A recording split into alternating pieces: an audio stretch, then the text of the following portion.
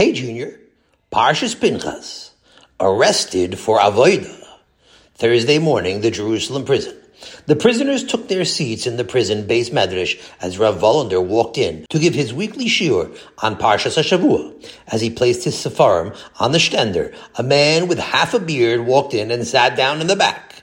"Ah, tzadok," Rav Volander said warmly. "How nice of you to come visit. It's always a pleasure to see you at my shiurim." Tzadok HaTzadik smiled at Rav Volander as the shiur began. Rav Volander was speaking about Parshas Pinchas and why it talks about the korbanos. "You might wonder what korbanos are doing in Parshas Pinchas," Rav Volander said. "After all, Sefer Vayikra is where the Torah tells us about the avodah in the Mishkan and in the Beis HaMikdash. So why are we suddenly bringing it up here again now?" And the answer is, because the Torah tells us that Moshe Rabbeinu was going to die soon. That would be a tremendous blow to the Klal Yisrael. So the Torah goes back to talking about the korbanos to help raise us up again. Why do we bring korbanos? What was the purpose of the Beis HaMikdash?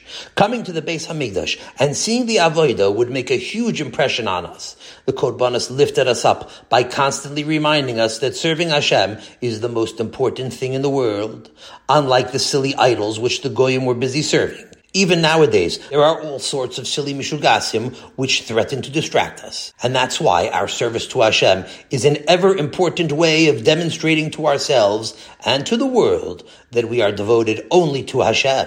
As soon as Rav Volander finished speaking, Tzadok rushed up to him. "Thank you for the incredible shiur, Rebbe," he said breathlessly. "It was like you were speaking directly to me. I'm going to start working on this right away." "That's wonderful, Tzadok," Rav Volander said. "I'm so happy to hear that." Tzadok said goodbye and rushed out of the base medrash, but Rav Volander looked concerned. "Tzadok, wait," he called. "What did you mean that you're going to start working on this?" But it was too late. Tzadok had already hurried off and did not hear Rav Volander calling him back. Friday morning in the Jerusalem prison. Rav Volander finished preparing his Shabbos drasha and headed out of his office to supervise the cooking of the Shabbos food in the prison kitchen. He observed a pair of prisoners chopping potatoes and another one boiling noodles.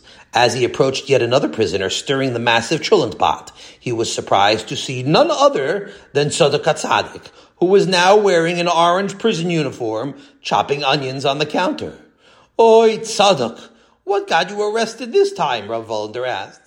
"Rebbe, I promise it wasn't my fault," said Tzadok, a tear leaking from his eye, either out of sadness or because of the fumes from the onions that he was cutting.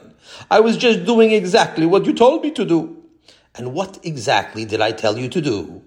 "Well, you said we need to bring korbanos," Tzadok explained. "But since we no longer have a Beis HaMikdash, and the last time I tried building one on Rochav Shmuel Hanavi, I got arrested. I decided to just build a mizbeach in the park. But before I got even halfway done, the police showed up and arrested me." "But Tzadok, I never told you to build a mizbeach," Rav Volander said. "Yes, but after you said how important the korbanos are, I realized the lesson must be that we need to start burning animals to Hashem right away."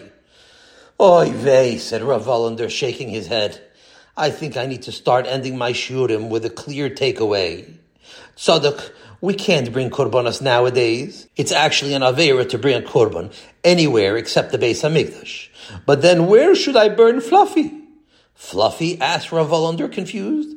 "Yes, my little sheep, Fluffy. I want to bring him as a korban to Hashem." "Tzadok, I just said that we're not allowed to bring korbanos nowadays. We don't have a Beis HaMikdash. Instead, we go to shul."